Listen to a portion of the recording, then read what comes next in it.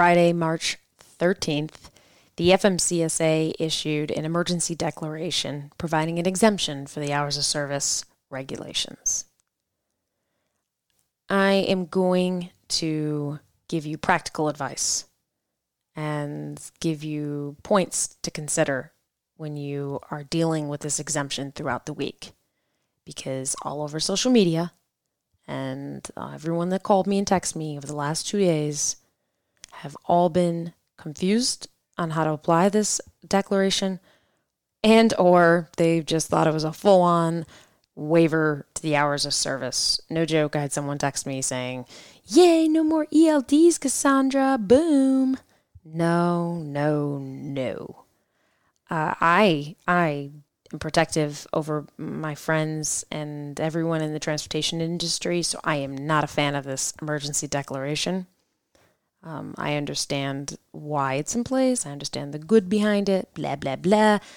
I am selfish. I love everyone in the transportation industry, so I'm going to be protective over you guys. So please remember this when you're listening to what I have to say about this emergency declaration. By the way, I'm Cassandra Gaines.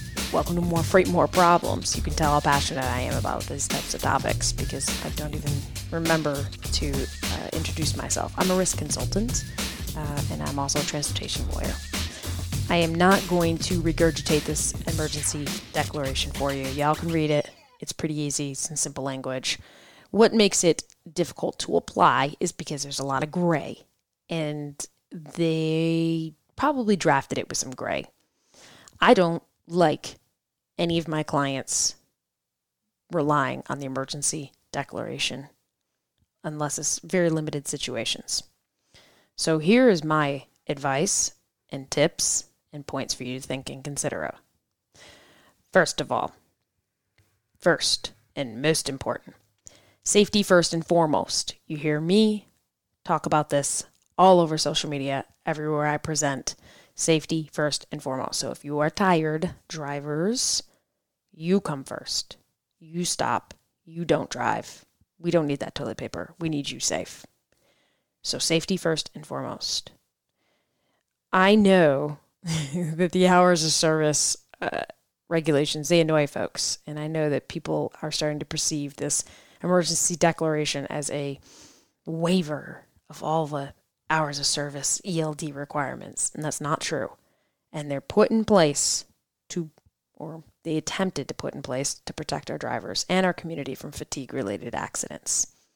So they are there for a reason, whether you believe in them or not, but you come first, drivers. Fatigue means you don't drive. Number 2. Here's my number 2. This is a big one too. You all have seen the verdicts across the country. Plaintiff attorneys are making a lot of money on these lawsuits that you're hearing about. And also people are getting injured in trucking accidents. So the hammer is waiting for you to mess up here, folks. They're waiting for you to be out there driving, thinking it's an utter waiver to all hours of service regulations. They also, these plaintiff attorneys, know that this ED will not be an excuse for why a driver caused an accident related to fatigue or caused an accident in general or allegedly caused an accident. So know that if you're driving and the shipment does qualify as an exemption to the hours of service of regulations, i.e.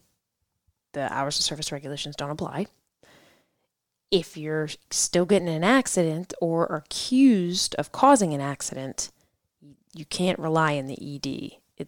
You still got to be responsible for the accident. So with those 2 major points being stated, and now you can see why I don't like you guys running loads violating the hours of service, even if you qualify for this exemption or waiver. I don't like it because of those first 2 points. Let me talk to you about the practicality, how to apply the ED to your shipments, and if you decide you want to utilize this exemption. First, I want you to have a team meeting. Don't self-declare, okay? Do not self-declare that, oh, no, this shipment has some hand sanitizer in it, and I saw something in there that said hand sanitizer, so no more hours of service for me. Boom. No. First, have a team meeting. I want you guys to talk to a lawyer if you can, because it's not worth the legal trouble you're going to get into or causing an accident or anything else. It's not worth it. So don't self-declare the ED. Understand the commodity, the lane, and the reasons behind the shipment. And here's another little Cassandra vent. I am a cynical New Yorker and lawyer. So if the shipper's telling you that the shipment is blah, I want that in writing, even beyond the bill of lading, and I'll get into that in just a minute. So protect yourself and remember that. So here, if you want to analyze whether this shipment is going to be excluded and the hours of service regulations do not apply to this particular shipment, here are a couple rules, okay?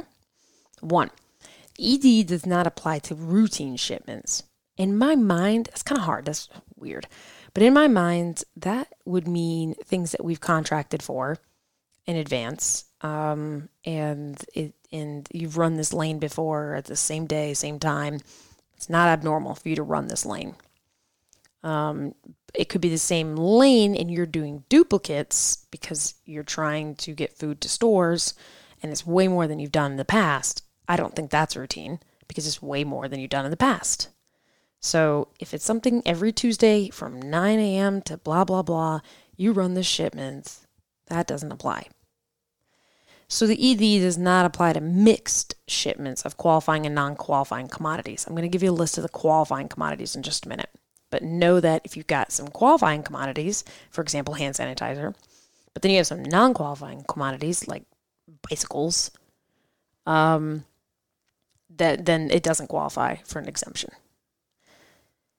Number 3, the shipment must consist entirely, all of it, of the following qualifying commodities.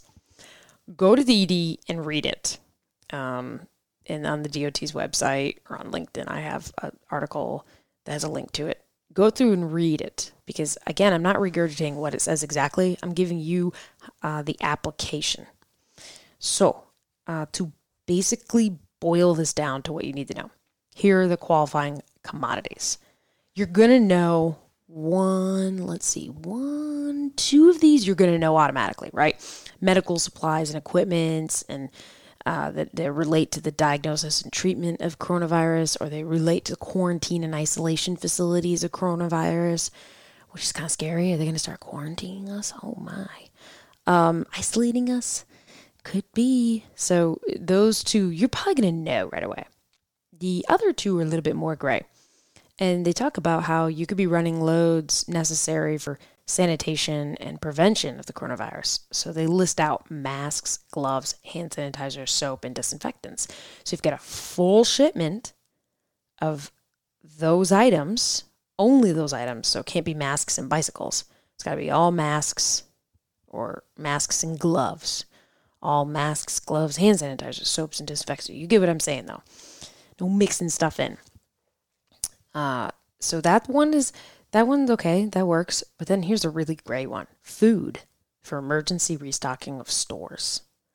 So maybe we'll get more details later on, or maybe I'm a dumbass and I don't get what the details are with this. But first of all, I think it's a self-declaration of an emergency. So the shipper views it as the shipper would know best, I guess. Hey, we have no milk in this store here in Tampa, Florida. So carrier, you've got to run this full truckload of milk all the way to the store in Tampa to restock. To me, that would qualify for the exemption because it's food and there's emergency restocking in stores. So maybe we'll figure out more details, but that's how I would handle that. But again, I would want some insurances. I would want that statement in an email in my hands that says this is an emergency restocking of our store located in blah that does not have milk, and this is not a routine shipment. Something like that. Have that in an email from the customer. Have it printed out with your bill of lading, and that bill of lading better not have FAK or miscellaneous blah, blah, blah. Nah, it should have milk for restocking of stores, milk for emergency restocking of stores, as much detail as possible. But you see where I'm going, because if you guys get pulled over and you're trying to defend the violation of hours of service, you need as much right there in front of you as possible.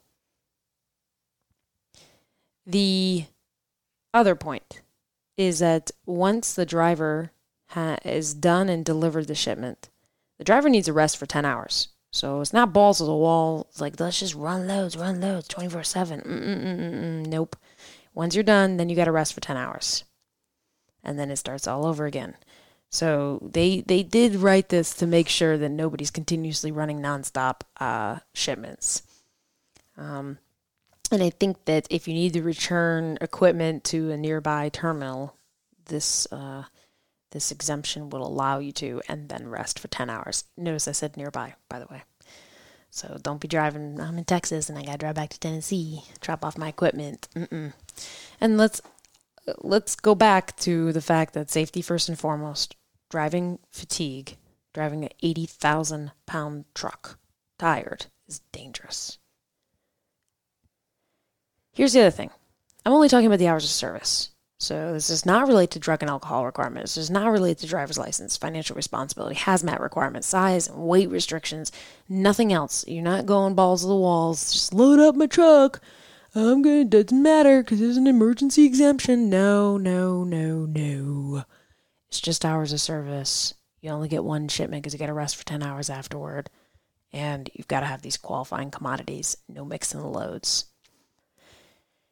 You see, I've been talking for a while. So this puppy's more complex than what it originally looks like. And you got to be careful with this exemption. I don't like it. I don't like it at all. I don't like anything about it. I do not want drivers out there tired. And maybe that's the nature of the beast. I apologize if I'm being skeptical. I also don't like that we're relying on what the shipper's telling us. I also don't like that brokers are going to get in the middle here. No matter how hard I try to stop them, they're going to get in the middle. And they're going to try to be helpful. And brokers, get the hell out of this discussion. Because this is the carrier's decision. And if the carrier has questions, you give the carrier this podcast, or you give them my article on LinkedIn, or you have the carrier call their own legal counsel. But you don't get in the middle. That will get you in trouble, for sure. For sure. So, stay out.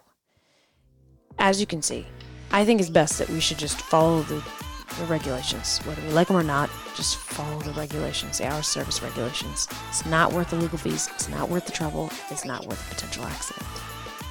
But again, who knows? Cassandra here, and I appreciate you listening to me through this whole rant that I've been going on. I hope this is helpful.